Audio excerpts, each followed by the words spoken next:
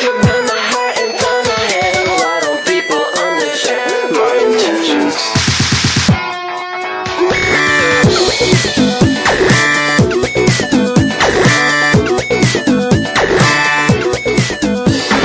Plastic tubes and pots and pans, bits and pieces and magic. Spotlight is on, Eric. Kick it up a notch. Sit it up. Oh, Come I on. was trying to keep it low No, down. man. You got to get excited with the spotlight, man. No, for some Everybody's reason watching. I was thinking about the spotlight being on. Like, actually, I guess you're right. Maybe the spotlight's there. We're having a end of year sale. Everything must go. The spotlight's going, so everybody just gathers, but they gather solemnly because since it is a going out of business sale, Eric, it's very sad. It's a sad event.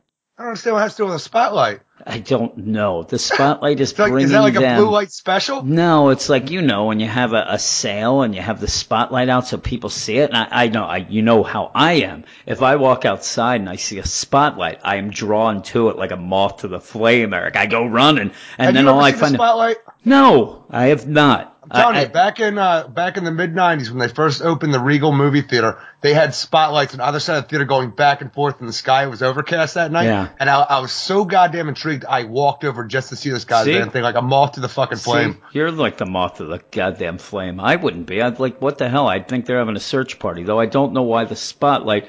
I have very odd ideas about what a spotlight is. I think of the bat signal is what I really do think like of the spotlight.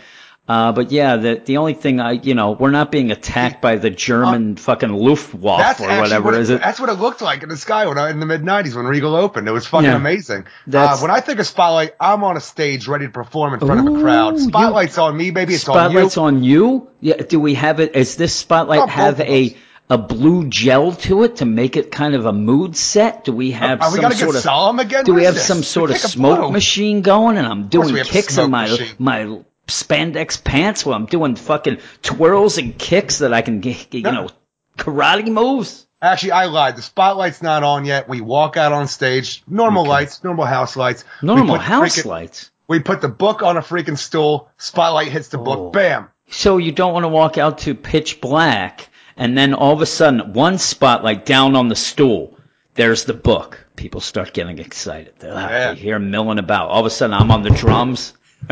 That's the best way. That's the best at a concert when you're waiting, you see milling about, and the problem is by this time you've already seen roadies milling about a lot. So there's always those bits where people get excited and oh shit, it's not that. But then all of a sudden everything goes quiet, and then you hear somebody on the fucking drums. That fucking drummer can't keep himself fucking quiet. And then it's been a while since I've been to a concert. In my mind, how I remember, this could be wrong, but like, you're standing out there, you're waiting for shit to happen, they're playing something over the loudspeaker, it's usually not the band you're going to see, and then everything stops, and then you hear some tests, and then you hear the music come back on. You hear a little bass, dum, dum. Now you hear the music for the band you're there to see. Yeah. And and the lights go down about, oh shit. I've never heard that. I've never heard them actually play music for that band because that's going to ruin the show, Eric, because they need those songs for the set. That's studio shit. I'm there to see it live. No, that's when I zip up my pants and get away from that glory hole in the bathroom and I head over to where I was sitting. No, I'm trying to think, like the last time I was, you would have it, and it was almost to me like the beginning of like a wrestling deal when a guy comes out with his intro thing. All of a sudden, there's some music playing. It's usually lame shit. Like I'm telling you right now, might even be Christmas songs like that lame. Maybe to the point where I'm telling you, this was my last concert was Engelbert Humperdinck. But no, at your last points, concert was your kid's choir set. Yes. My last concert, Beethoven was still playing. To me, they also have the station that might be sponsoring, so you might even have their live deal going. Then the lights go down for a little. Then all of a sudden a video comes on, and it's like some crazy thing with the band, and then everybody gets fired up, and then that's what Justin Bieber did. See, I don't know. When I think of concerts too, I went to a lot of small venues that didn't have shit like that. Yeah. I'm telling you, the first time I saw, maybe was it the first or second time I saw the Foo Fighters at the Electric Factory? They actually... That's a small venue. It's very small. This was right when their first album came out. And I'm telling you, one guy almost got in a fight with my friend because he was just yelling between every song, "You're no Nirvana." Shit. My buddy Brett was pissed, but the concert was going. They had an opening band. I forget who it was, but then the opening band stopped, and then all of a sudden, like everybody realized that Dave Grohl and they were over at the bar. They were drinking, and then they just walked up on stage and started playing. It was awesome. We saw them twice at the Electric Factory before anybody was even concerned with them. Nobody cared. You had the vet where you watched a lot of fucking stuff. Yeah. But like the Spectrum, the old Spectrum was the big one. Yeah, that's the big one when you go. But I would have hit up the Electric Factory, the Trocadero, and the Croc Rock in Allentown. Yeah, and I went to the Trocadero a bunch of times as well. But the Electric Factory was always the place that I like to go. And again, you're not going to get a huge band. Yeah, I love the Electric Factory. Yep, I saw Green Day there as well. Yeah. And my mother saw Devo there. It was right before. I guess it was right after Dookie came out. But it wasn't nothing hit big. I got lucky on a couple of those where I saw some people before. I saw you saw Weezer. The Foo Fighters before anybody fucking knew. I saw the Foo Fighters twice, and then all of a sudden they had a third show and they were going to play at the Electric. It had to be changed. They were too big then. Yeah, I saw Weezer in Morgantown, West Virginia, before they were really big, and that was at like a bar. It's crazy. That was crazy, Eric. Why are we talking about stuff like this? I don't know. The fucking spotlight gets crazy. The spotlight's on. The spotlight's hot. I want the spotlight to have a red gel now because I'm getting angry, Eric. I'm angry. Actually, I'm not angry. Man? I'm very tired. I'm very tired tonight. I just want to, All right, put the blue filter back up. Yeah, put it on. Let me go to sleep. I got my blankie here stuck on my thumb. But yeah, it's the spotlight for the week of December 21st, 2016. The nightcaps. I have a little, the spotlight now is a, one of those, candle holders I'm just walking around with. I got the nightcap on. Whew. This is a spoiler podcast, Eric. Sure is. Spoilers. This is actually, I'm now treating the spotlight as hey, let's see what would happen if we did a normal hour podcast. Because it really is about an hour long. And by the time that hour hits, it doesn't even seem like we've gotten started. You know what I mean? That it doesn't. I'm not used to the small venue of this podcast, Eric. See, it all ties together. Eric, we're proud members of the Comics Podcast Network, the Weeby Geeks Network, and Batman Podcast Network. We're also members of what we like to call, if I can find it, I can't find it. The Get Fresh Crew.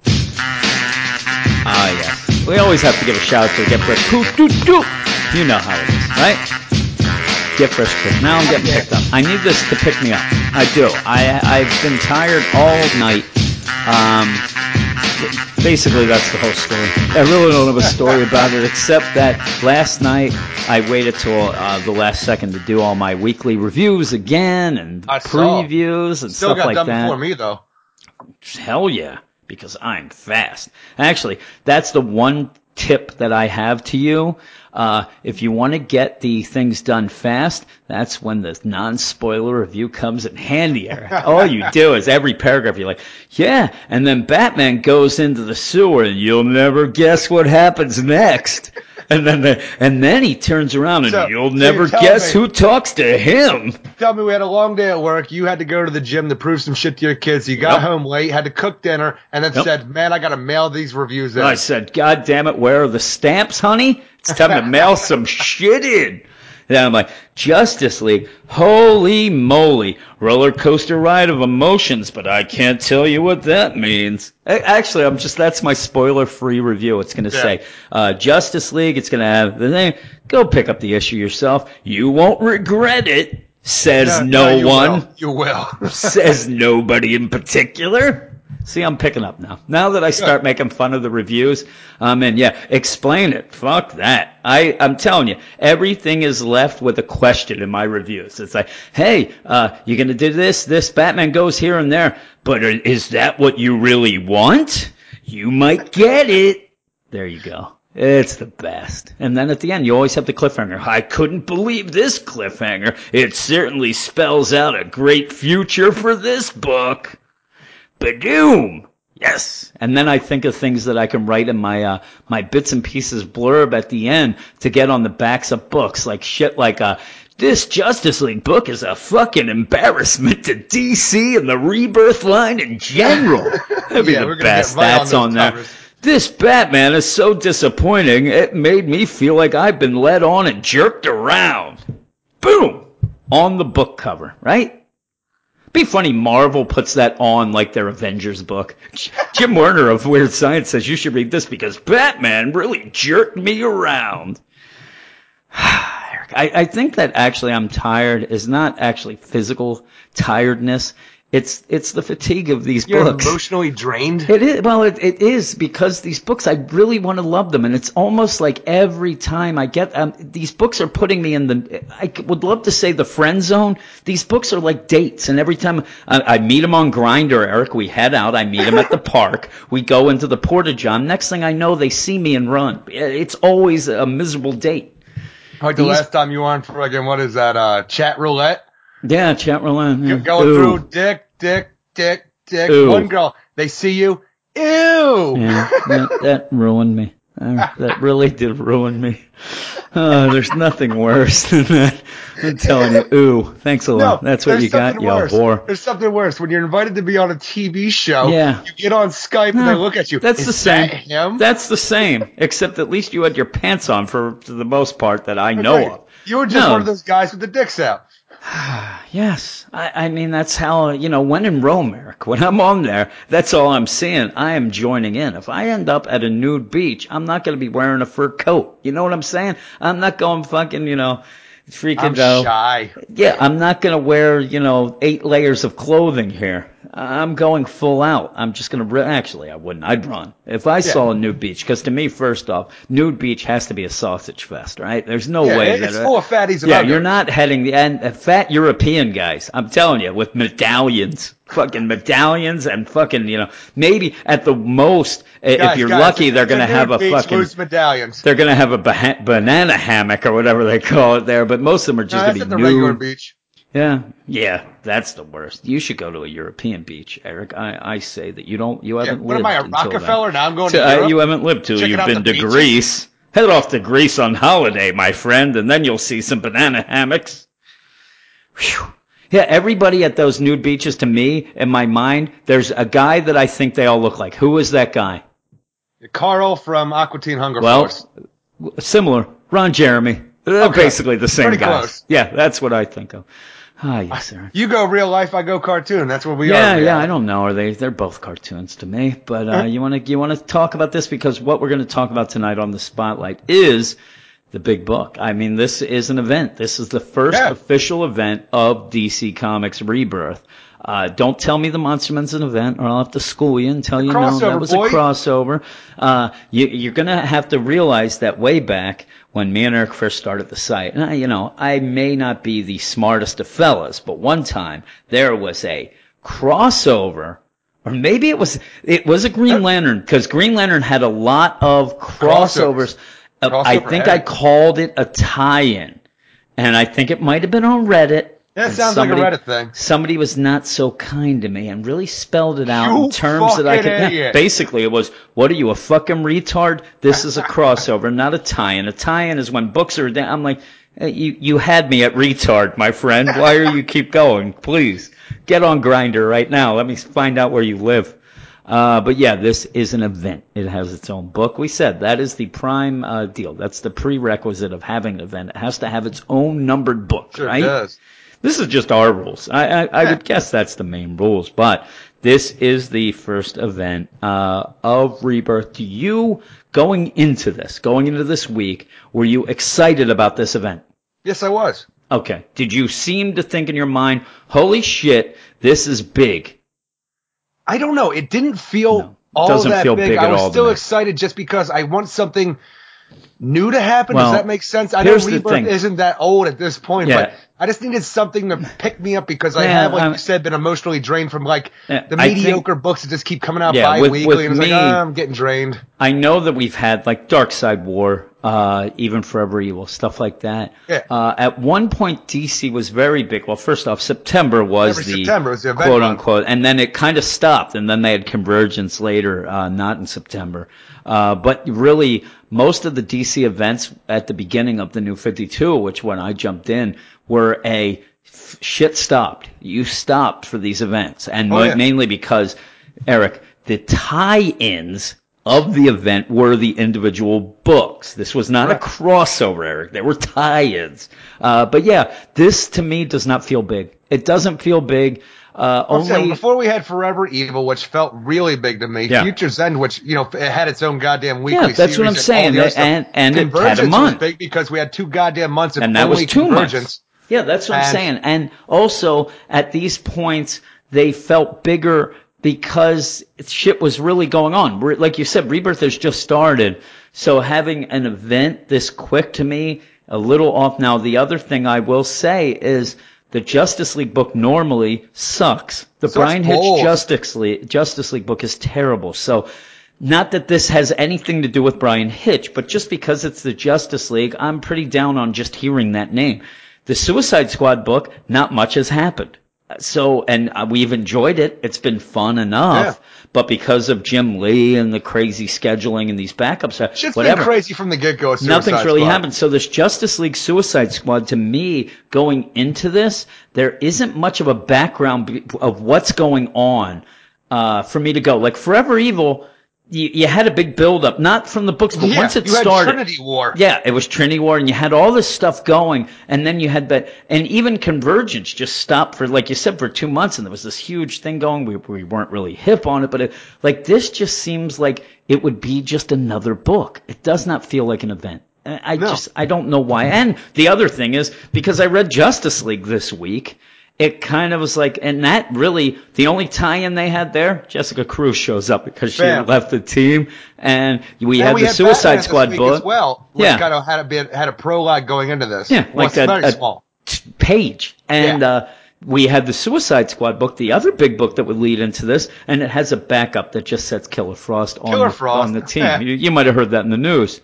But it really, to me, it's not that big. And I don't know, even after this issue, I'm still not feeling it as being big. Even though after this issue, though, I got worries going on inside me because it is Justice League versus Suicide Squad, but by the end of this issue, we reveal that there's a third team, which makes it go back to the Trinity War, which was supposed to be this big goddamn deal. But by the end of it, we found out all that was a setup to Forever Evil, and didn't mean shit. Yeah, and you say that. Well, this is a setup, at the least. It's a setup for the JLA, and even the Batman book's going to have a couple things with it. Probably because Batman, you'll have some ramifications no matter what. The JLA being the biggest one, but you want something bigger, right? And it does seem, but throwing this third team in does kind of it threw me for a loop. It makes me fall right back in that Trinity War shit where I was so excited and then very disappointed by the end.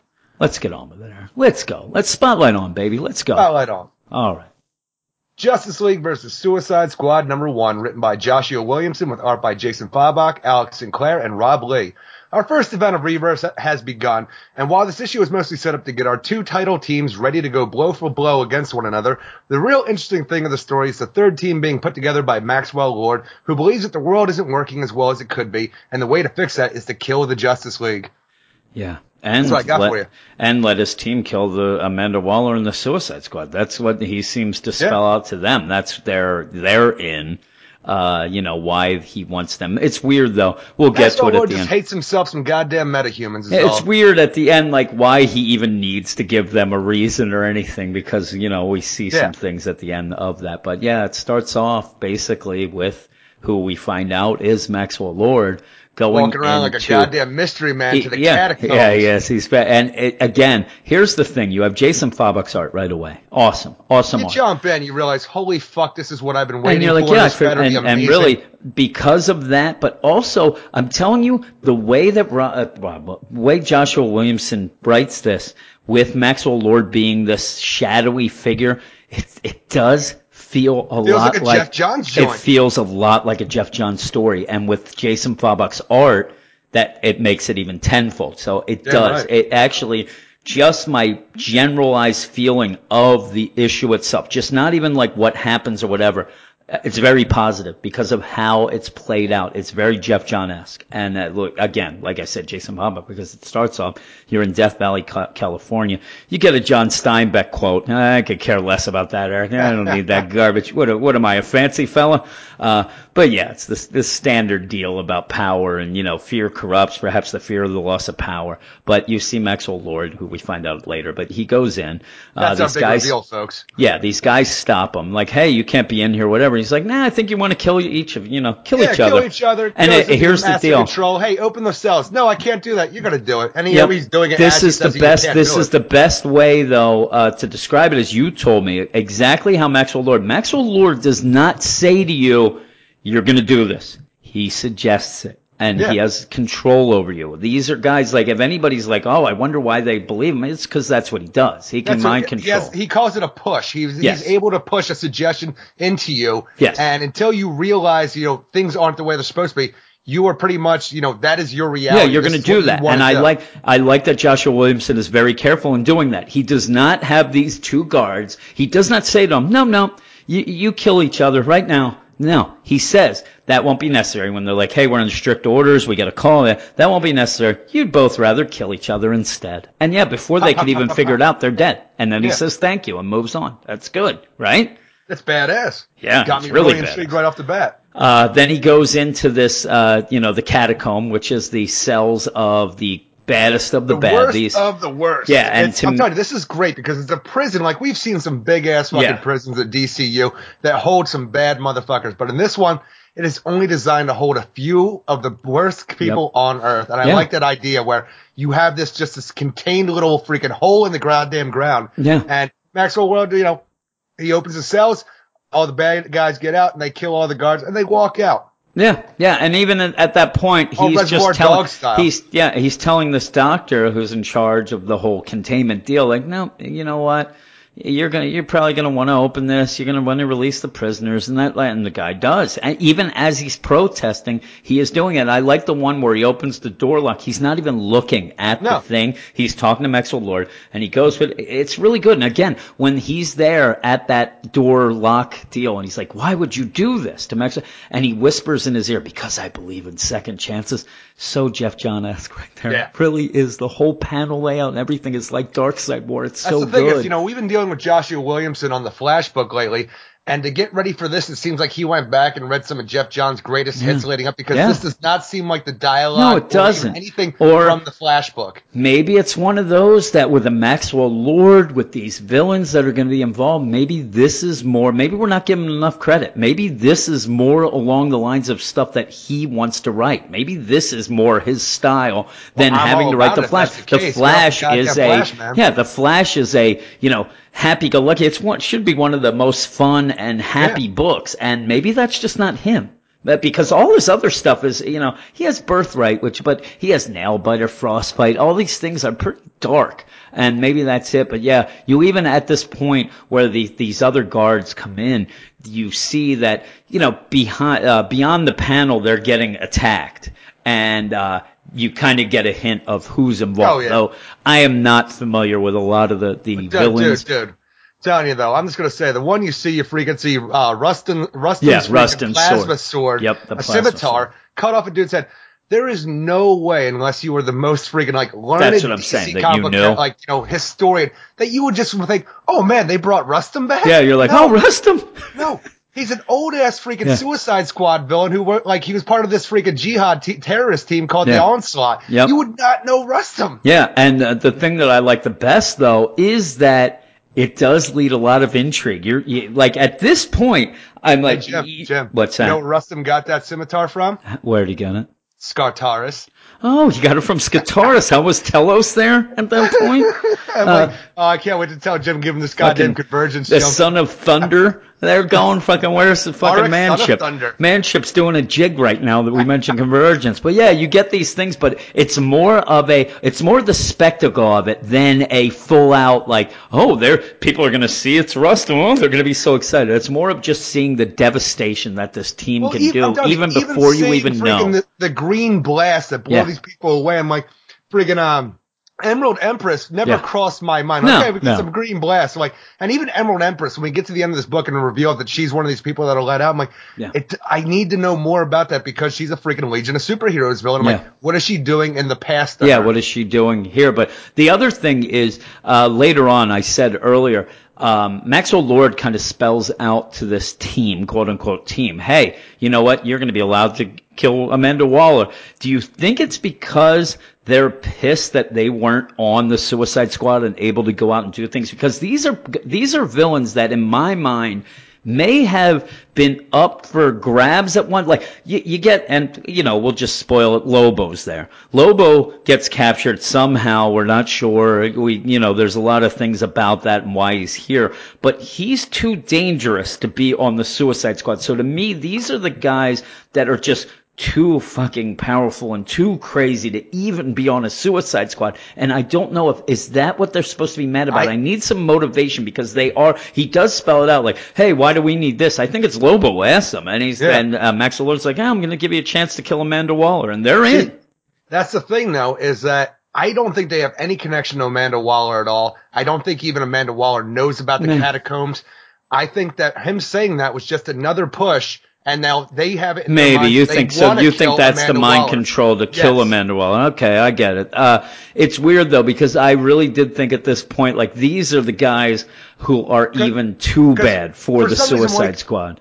They make it a point to say this is the worst of the worst on Earth are in the catacombs, and in my mind, that doesn't mean shit to me because the Enchantress should not be on the Suicide Squad. She is way too goddamn powerful. You won't know by reading the Suicide Squad book or this. Well, that's the problem. So goddamn overpowered. They really do have a character on the squad that is too overpowered. She could do whatever the fuck she wants. This whole story too, I'm telling you. Enchantress has not done shit in the Suicide Squad book. She keeps getting knocked out. Exactly. She does the same thing here as well. Yeah. And the thing is, and then I just have to keep thinking back how much bullshit this is because when the Justice League Dark book started, the whole thing was Enchantress went nuts, took out the entire Justice League, and that's why Constantine had to get the fucking JLD together. That's why I have to get it together. Here's what's weird to me because we go from there and this team, these ultra villains, they just walk out. Maxwell Lord leads them out. He's still talking and he's like, I'm going to lead you in the heart of darkness. It's badass. At this point, Reservoir Dogs come on. It is Reservoir Dogs like, and you get the, the profiles, the outlines of them. You still don't know who they are. So it's pretty goddamn kick-ass. It's funny. It's fun too to actually, when you know who they were, to go back and see and like, okay, cause I'm telling you, I'm looking at it now in Lobo's outlet. It's fucking badass. But then you go, and now we're going to get to the Suicide Squad. And the thing that drives me nuts here is they're going all out. And there's Harley. Harley's riding Croc like a goddamn, like fucking chicken fights going. When we jump in this battle, this is just pure Suicide Squad fun to me. Yeah. The problem that isn't nothing to me for the book. No, it doesn't. Well, this is just to introduce, so people turn the page and you're like, holy shit. The thing that gets me here is that Croc should have Enchantress. They should have made a plan. Here's the plan from now on, guys. Enchantress does not leave your sight, Croc, or whoever. She is in the background doing her thing. All she's going to do is get knocked out again. That's what always happens in this, and it's starting to annoy me because it's only for convenience and convenience for the other team because she'll just wipe them out. It's almost in my mind, like we keep talking to ourselves about it off air, but like Brian Hitch in my mind cannot write for the entire Justice League group. He's always has a character gone doing something or just not doing anything at all really, but reiterating what somebody else is saying. Yeah. Rob Williams, I love him as a writer. He has nothing for a freaking Enchantress to do in his book. And here, nothing again. It's almost like you have to get rid of her because she is so overpowered that something that's so silly as like them fighting, here they're fighting, what's his name?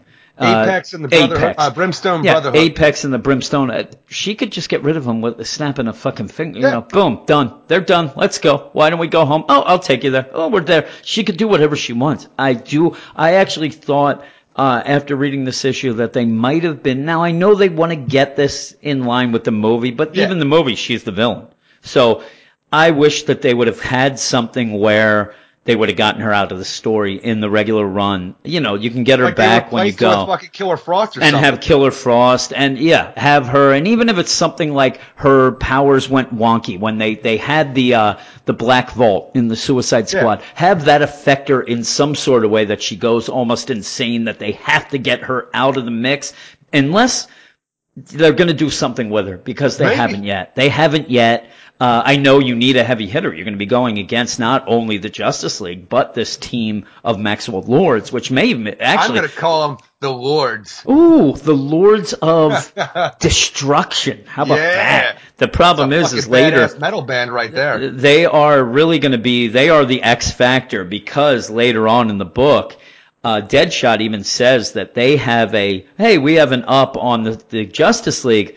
You guys don't kill. We do. Maxwell Lord's team does that in spades. We've already seen them. It's already set up. We've seen them destroy a well-trained army already. They have no qualms about doing shit. And again, I don't think they would normally. Maxwell Lord's giving them that push, and it's going to make it even worse.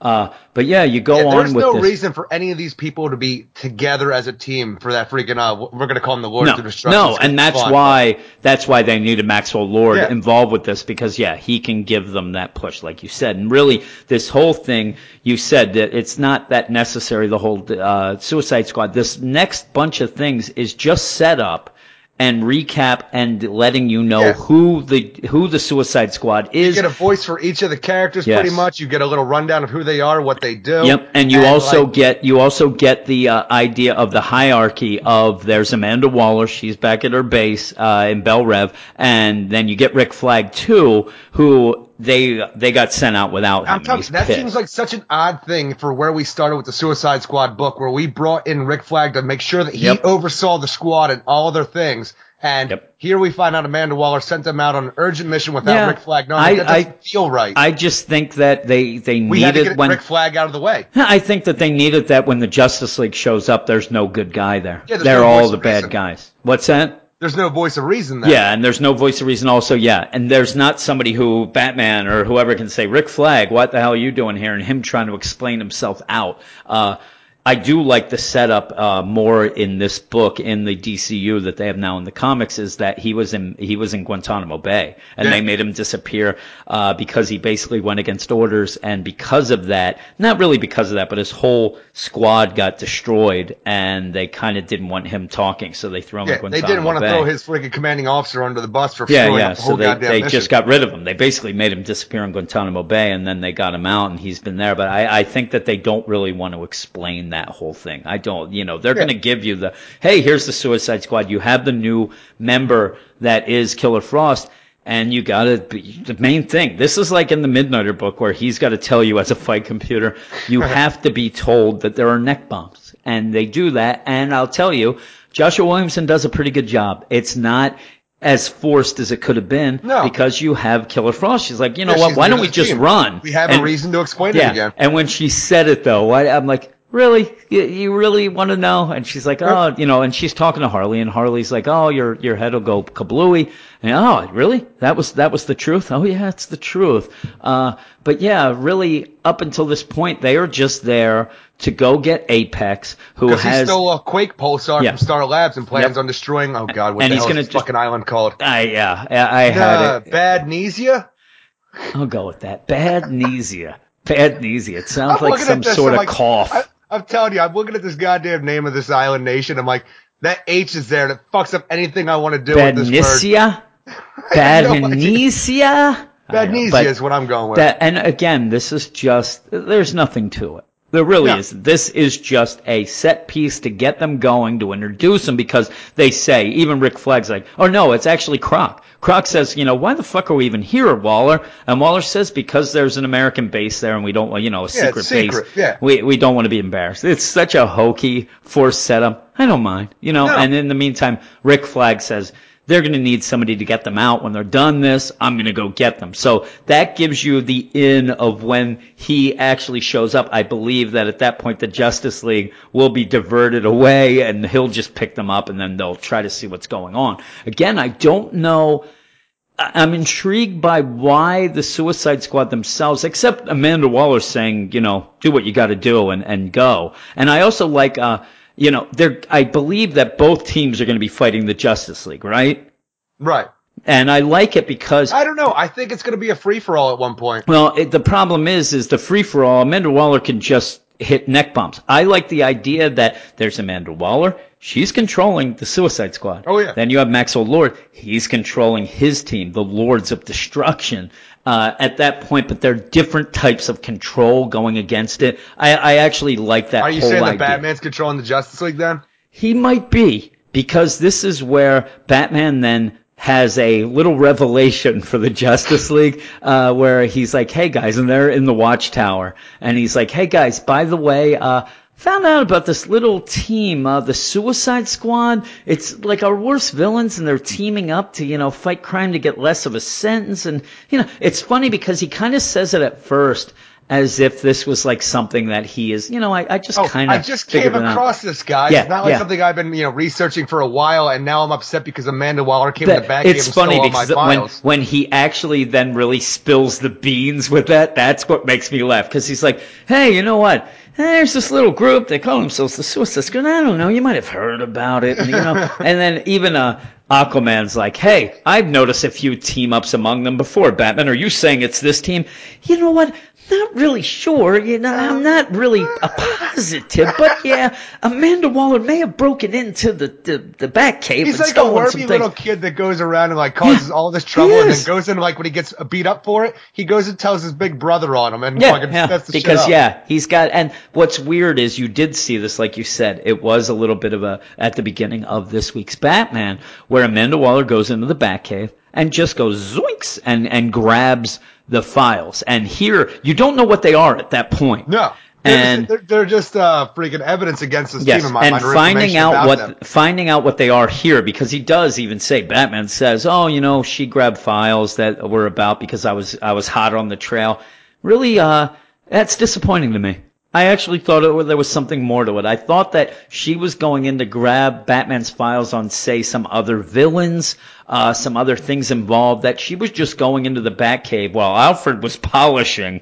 Fucking pussy-ass Alfred doesn't even do anything. In my mind, that right there, the fact that she goes into the Batcave and only takes the files on her, group, that's a power play right there. She just came in there and said, I'm the motherfucking boss. Yeah, she did. But then Batman's comes back and goes, the 8 copies I have of that, and that I have in the Watchtower, and I have in my moon base. He's been busy. He hasn't had time for that. Yeah, but he does say that, it's Amanda Waller, you may not have heard of her, she's this government bureaucrat. Now, I know that a lot of people were thrown back right away, oh my God, how could they not know about the Suicide Squad? Now, first off, you have to just go with it, right? Yeah, that's a covert government organization. Yes. Number one, you go with it. Number two, you really have to think that if they knew about this, they would not be happy. They would have shut it down before. You think that, Flash would be great, that Boomerang is just running around places with other villains. And then, with what Black Mana's doing to Aquaman right now in his Black Mana, and he says, yeah, and that's where Aquaman even says, if I discovered Black Manta was a part of something like this, he's already pissed. and right there, Batman's probably like, okay, he's going to be mad. Batman's going to use that later. It's Aquaman's like, I don't know, this group seems pretty good. Yeah, I heard that Black Manta was part of this group. Oh, fuck that. It game on, baby. And all of a sudden, you bring up the fact Enchantress. Didn't she fuck us up 5 years ago really bad? Yeah, Enchantress, you have all these. And then you also have, they're like, oh, Killer Frost is there. All of a sudden, fucking Firestorm comes out of the bathroom. Who said Killer Frost? Ooh-wee. I'm in business, baby. But yeah, Firestorm, where you been, baby? Yeah, really, and then it's funny that they're like, ooh, yeah, Batman feels bad. Just like Batman villains. Yeah, Batman feels bad. He's like, oh God, these other guys, they feel left out. Hey, Cyborg, they also send out spam on the weekends. Oh, I'm in. Spam, I'm in. They're like, there might even be a virus there. Ooh, fucking shit. Yeah. Call me off the Cyborg's like, oh God, did I hear hacking? That's all he hears. He's like, is anybody there have an iPad? Yes, they all have iPads. We got nothing for you guys. Yeah, Jessica and Simon. Yeah, really. Oh, it'd be good. But yeah, they go from there where they are told, they go, okay, well, if this is the case, maybe we can track them. This is the first point in this book where I was like, well, that seems a little forced, because you would have guessed by now, first off, if you've been reading any of the Suicide Squad books of any time, they go out in group. They go out, as a group. So the idea of them saying, first off, you know what? There was a lot of times that these had, team ups, and I thought it was strange. Like, they're almost getting like, oh, I saw Harley working with Boomerang. That seemed odd. No, they're out in a full squad. All of a sudden, Cyborg out of nowhere is like, hey, I'm going to put this algorithm in, see if anybody knows of, a bunch of villains, known incarcerated villains being out together. Boom. It hits right away. And I thought, boy, that's a little hokey. You know what I'm saying? It is a bit hokey. I'm trying to go with it. Like, I was trying to think to myself, like, they are a covert group. A lot of the places that are gone are covert locations that don't go and broadcast their shit like this. But that's the problem, is a lot of times they are at spots, though. Badnesia, in my mind, is just a regular goddamn island nation, so people are going to be talking about this shit. But, like, any other time... It's not going to get out. Is that what you're saying? It's not going to get out to, like, the main public? I know they were in China at one point. Yeah, I'm just trying to They were in the Middle East. Yeah. I'm like, these aren't really locations where the things are being broadcast online or on television. It's just weird, though. Everything is broadcast now. I'm telling you, you have the Suicide Squad go into China or the Middle East. Both of those areas are using this about, hey, look at the Western, things. They're sending these people in and whatever. They'd be right on it. Plus, you even had, like, the British government knew about the Suicide Squad. They wanted to make their own. Shit's out and about a bit more than they're letting on, but I'll go with it. I'm going with it that they don't know about it, and I really hope that they're pissed at Batman, because once again, like he always does, he's keeping secrets, and he's not telling them. And especially of this team, you really would think that Flash would have an issue. Boomerang's on the team. This is one of his big villains that's just out and about, and Batman might have known and not said anything. It is one of his big villains. We haven't really seen Flash deal with Boomerang. I know we haven't, but I'm saying of all of these guys, he has pretty much been on the Suicide Squad since the New 52 started. Well, I know, but like you said, though, most of the others are quote unquote like it's very Batman heavy at times. But the other one, Reverse Flash, was on the team at one point. I actually wouldn't mind. Yeah, I wouldn't mind if at one point, and actually I say this. We are going to be dealing with that. Yes, they are.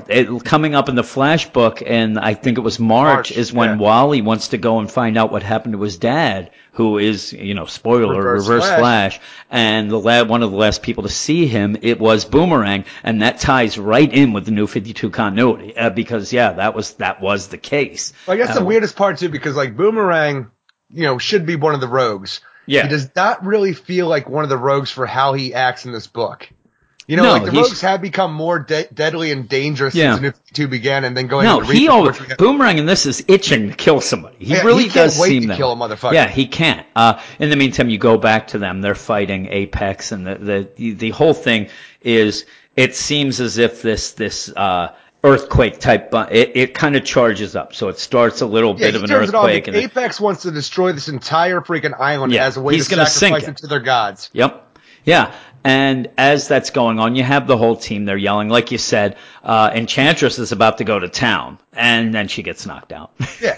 She's just knocked out. In the meantime, also, Boomerang is just talking sexy to Harley and Killer Frost. Boomerang. And I'm telling you, I love the way Killer Frost looks in this. I love it. I really do. But yeah, in the meantime, I keep saying in the meantime, because there is a lot of cutting and back and forth and whatever in this issue. But before this, they were fighting Apex, and it was more of a diversionary tactic, because Deadshot said, hey, keep them busy, I'm going to go around. And it kind of made me laugh a little, where you really do realize, okay, this is just set up to show you the team and what they can do or whatever. Yeah. Because Deadshot just shoots Apex right through the head. Yeah, done. And I was like, really? The freaking Quake Pulsar did a lot of damage. Even though Apex is down now, it did a lot of damage. Buildings are coming down, and the one that Deadshot on, he's on one coming down. There's no way for him to get off. And also, this is one of the best parts of this book. And in my mind, this is also the government building that's there, that they were, this is that. It just seemed to me that because you see everything else is small. This is a huge building. I'm getting the idea that this is that. For some reason, you wouldn't want to have your secret government. I know you wouldn't, but I think that's what they're going with. I think that's what they're going with. I think that is the one thing that's there. This doesn't look like it's a really, advanced nation, and yet there's this huge building there. I really do think it's a hokey way of showing that this was the government building that they were there to even protect, and not what it's coming down though. Yeah. They think that they won the day. This building's coming down. Deadshot's on top of it. That's where he went to go take the shot, and it is. It's not even close. This is the best part of the book. It's awesome. This actually reminds me a lot of Sean Ryan's run in the New 52 of the Suicide Squad. We really got the Death Wish Deadshot. Yeah, you had Deadshot. Awesome. I mean, Sean Ryan kicks so much goddamn ass. It was so giving these characters their own personality, their own voice, and they all had something like their own motivation behind things. I'd say it, Eric. I said it once. I think that I should say it again. You saw Steinbeck at the beginning of this issue. They might have to have Werner there as well. When I said Sean Ryan wrote this and didn't write them as caricatures, he wrote them as characters, Eric. Ooh. Boom, characters. But yeah, you had Deadshot in that book. You had Deadshot in that, where you saw he not even just a death wish. It was very similar to the movie Deadshot, where he was tired. He was tired and done, but he can't be done. This is what he has to do, or they're going to blow it. Yeah, and I don't think that he wants to have his head blown up. He doesn't want to just run out on his own terms. Yeah, he wants to do this. And at this point, he just shot a guy. Fucking awesome shot, too. Building's coming down. Yeah, but he's like, there it is. He made a kill. I'm done. I just killed a bad guy. That's it. I'm done. He looks at a picture of his daughter. Pulls out a picture of his daughter. Baby girl. Yeah, I loved it. He's like, no more bullets to fire, but baby girl. And then the building, he puts the thing up to his face and then just jumps off. And see you in hell, Amanda Waller. Yeah, he might as well be going. He might as well be being pushed by John McClane at that point. He's going down, and Superman comes in and grabs him and saves him. Damn it! I'm like, I don't want Deadshot to die. That would have been such an awesome ending. It would have been, and I also think that this is one of those where he wanted to die, and then Superman comes and saves him, and he's probably like, bullshit. But this is where the Justice League comes in and saves the day, really. But go on, you tell, because I got a cough. I'm saying Green Lantern come in, they secure all the buildings, make sure they stop toppling down. I don't know how they're fixing this, but they wrap a net around the building so it doesn't crumble down. And Flash comes in and saves all the people on the street, so does Wonder Woman and all. And pretty much, they do the Suicide Squad's job for them and clean everything up. Yeah, the thing is, the whole Green Lantern thing, it made me laugh because it reminded me of Hitch's run when they were in China. Yeah, where they were just reminded me too. Making weird crystals around buildings. This doesn't change things. It's a net. The only thing I can say here is the net is to hold up the building to get the people it's to hold them down so they can get the people out. But that's where Superman even comes in, and it's an okay. Superman say, hey, Deadshot, you dropped this. And he gives him the picture. And he's like, hey, thanks. But then you go over where Batman's going to be a badass. And it is. It's an awesome panel. It really is. This is the best. Freaking hero poses of all the goddamn characters together. It's great. It's the best picture of the Justice League since Rebirth. And it's definitely, you can easily take those word bubbles out, and Jason Fabok's going to be signing this motherfucker at every convention. I can buy the shit out of that. Yeah, because there's nobody even with a mouth open. So it's really kick-ass. But you go, and now it's going to be the Suicide Squad kind of, talking shit to the Justice League. And really, even Harley says, they really can. They can say whatever. There's not much you can do to the Suicide Squad. They either are going to rot in jail, or they're going to get their head blown up, or they're going to die in a mission. The Justice League wants to come and actually lock them up in another prison in the hopes that they one day become rehabilitated. Yeah. And like, Harley's, what are you going to do? If you stop us, what are you going to do? Lock us up? I love that line.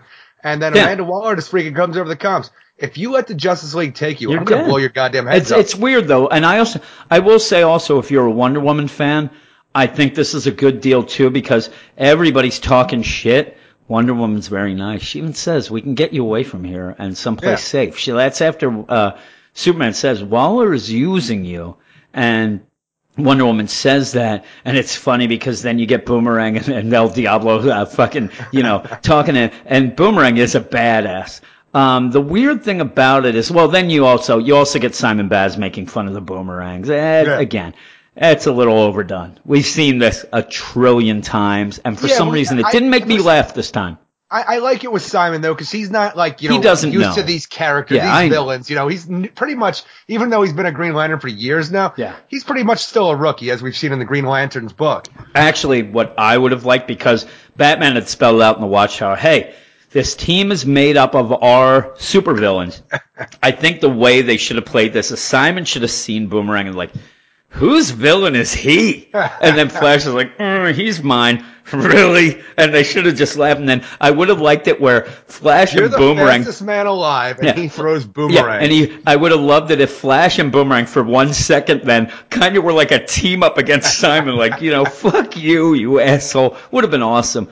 But this is where it's very weird to me. Like you said. They're there. The Justice League wants to grab them, take them somewhere, and Deadshot gets a hold of Waller. And he does, Eric, because he presses the side of his temple. And that in any comic, that means comes on. But he does. Any comic, any TV show, movie? Yeah, anything. I just walk around at work and I press my temple and I try calling you. You never listen. I always think you're trying to do telepathy. Yeah, I am. I'm like, okay, pants off.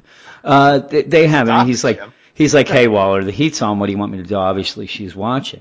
And it's weird because she says, I think you know. And then he says, no, I want to hear you say the words. And you really didn't you think it was like, kill the Justice League? Yeah. I don't understand. It's like the words that he wants her to say, I don't think is do not let the Justice League take you alive or you're dead. But they go with it. I really thought that she was just going to say.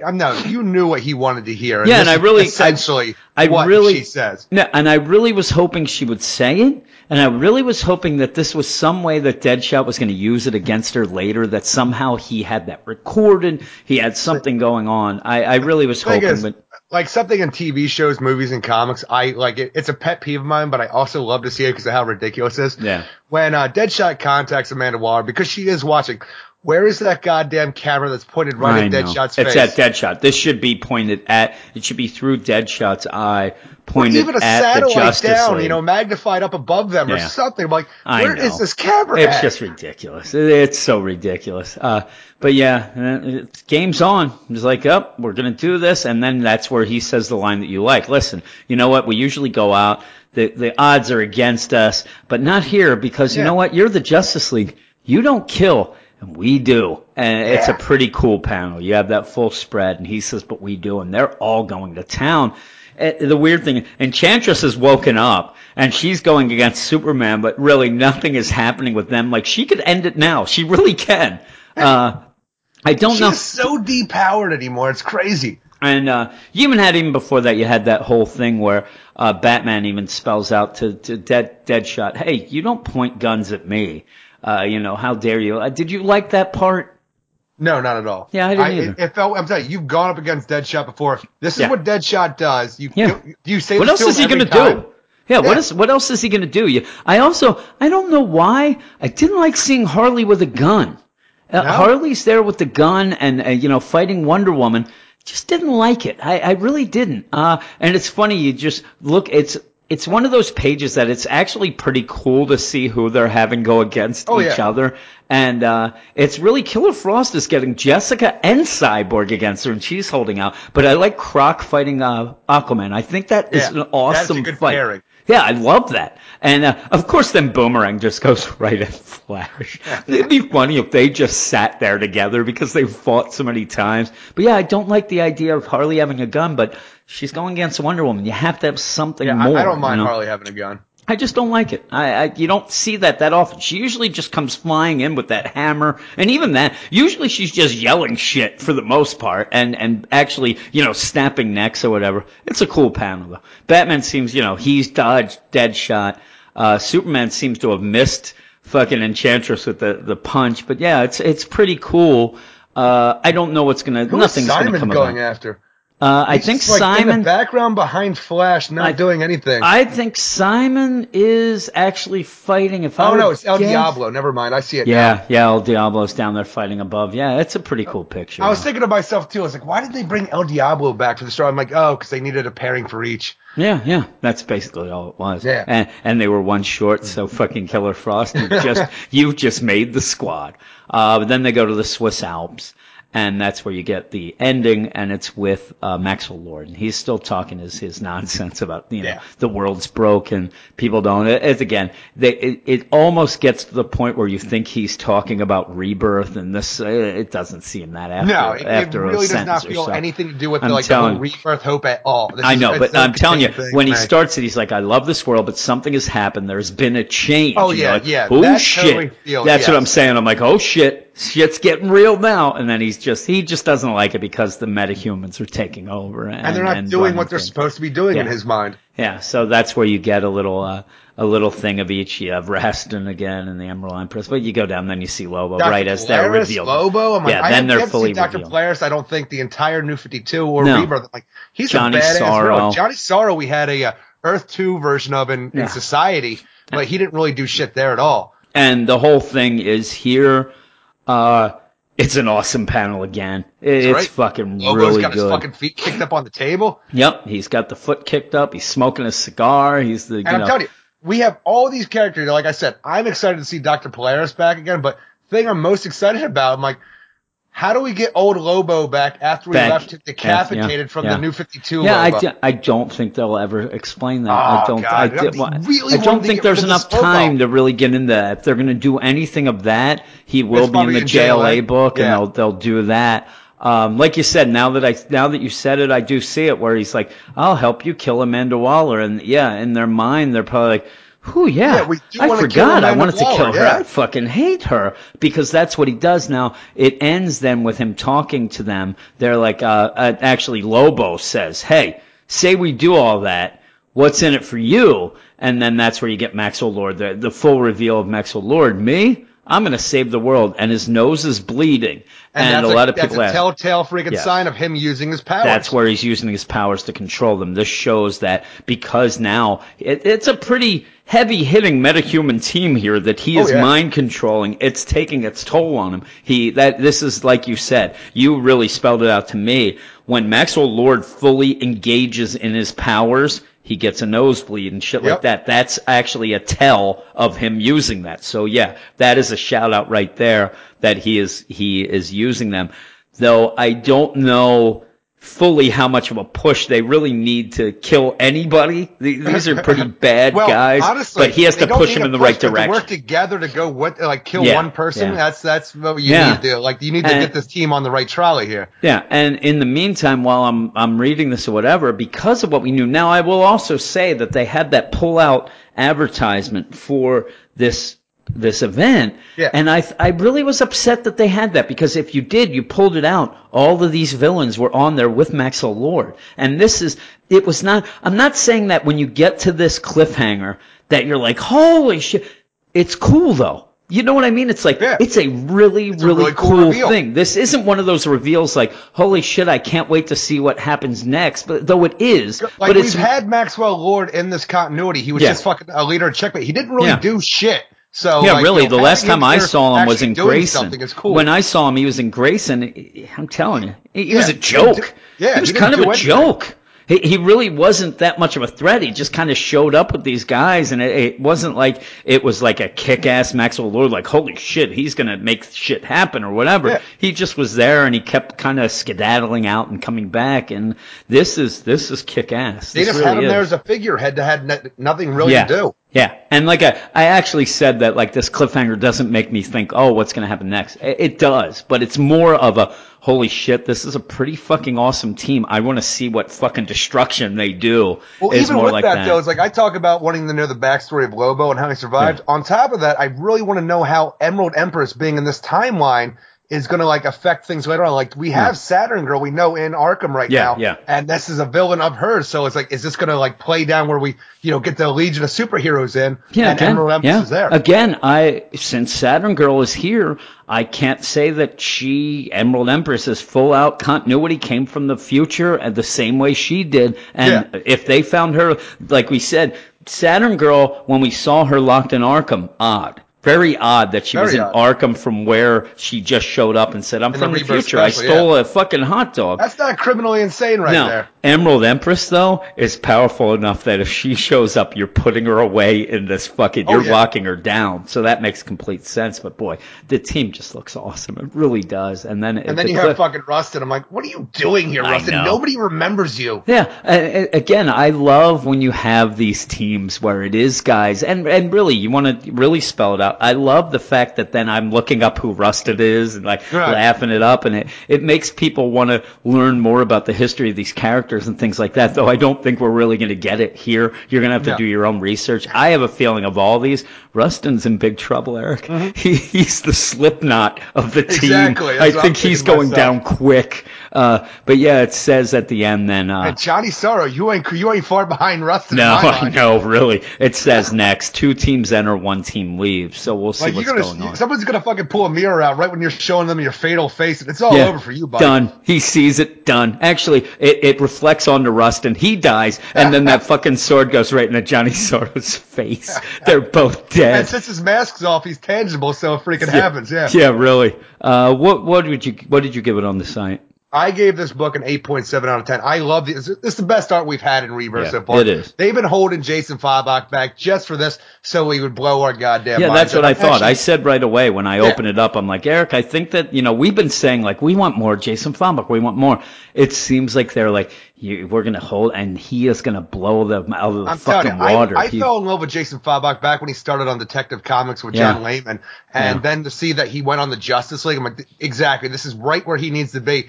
And then New 52 ended. We did not really see him except for a couple of, I think some backup, or maybe a Suicide Squad backup or some other. And I'm like, where is he at? Because he needs to be on something. And I'm happy as hell to have him on this. Yeah. You did say your score, right? Yeah. And also, anything about the story?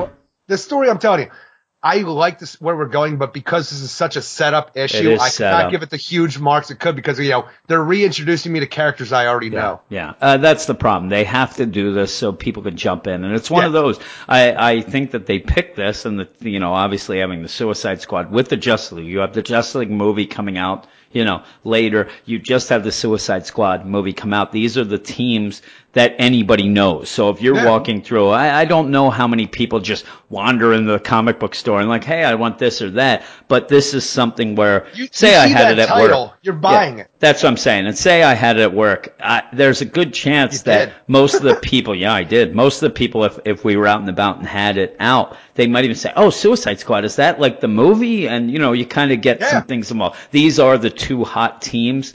Justice League should always be the hot team. It's the but because of the movie, the Suicide Squad, I do think that the Suicide Squad bit is kind of a sly way to get this Maxwell Lord team in anyway. I don't think that this whole thing really, if the Justice League is going to square off fully with the Suicide Squad, they're going to have them locked up very quickly. So you have this other team as a sly way to... Chance is going to get knocked out, and then everybody else is going to get taken down. You can't have an event, Justice League versus Maxwell Lord. So this is the way to get them in. Yeah, I know. Well, we would. But I actually have to say, being the first event, also... Though it wasn't an event, having read the Monster Men and hating that so much, and I'm telling you, people were wary of this. Like, I know that the Monster Men wasn't an event, but it was the first crossover. It was the first big thing happening, and it was such garbage that I think people were a little wary and like, I don't know. Yeah, Joshua Williamson, even people that we talk to, people that get fresh, they don't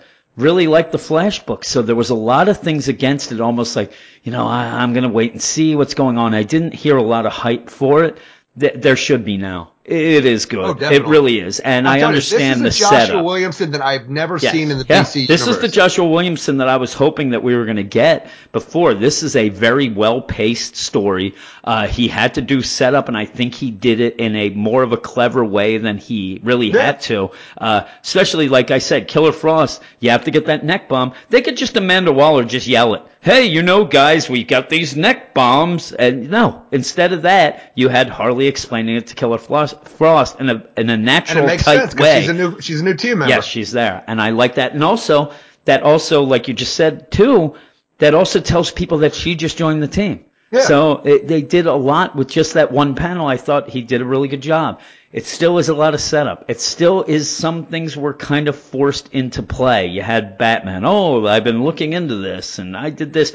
And you have Amanda Waller, who in that Batman book went to get the files. You said that it was a badass move by Amanda Waller, like, hey, I'm the top dog. It's also, to me, a forced way for Batman to get really mad at her. Like, this is the reason Batman is mad at Amanda Waller. The others might be mad about this team. He knew about the team and didn't tell anybody about it. So he's not that upset about it. He's more mad that she walked into his house and just took shit while fucking, I'm telling you. Took shit on the carpet. I hope that fucking Alfred gets a pay cut. The guy was just fucking dusting. Amanda Waller comes in. I don't know. The other thing, though, last time he tried to do anything, he got his goddamn hand cut off. Yeah, well, yeah, really. The other thing that I think that it spells out, this would be more in the Batman book side of things, but it did really spell out, too, and even when Batman did whitewash the whole thing with, I was involved with this mission with Amanda Waller, but she really fucked him. She set him up to die, so he really has a reason to be mad at Amanda Waller. So we'll see if that does play out. I think that actually is going to hold off and is the reason why he's going to make the JLA. Now, I'm talking out of school, Eric. I'm telling you, this is not with this, but I do think the reason he sets up the JLA is going to be a thing with the Suicide Squad and all that. We'll see. But as a score, the art was awesome. Heavy setup, so I have to go 8.5, but it's a very positive 8.5. Like, almost a positive 8.5. Like, this 8.5 could turn into a 9.5 very quickly next week if we're done with the setup, let's get into it, because I really am intrigued by this villain team. I think they fucking seem awesome. They look awesome. The Lords of Destruction. The Lords of Destruction. That'd be good. Patent pending. Trademark. Yes, but that is the spotlight, Eric. And you know what we do at the end of the spotlight? We always talk about what we're going to talk about on the main podcast. And I have the list right here.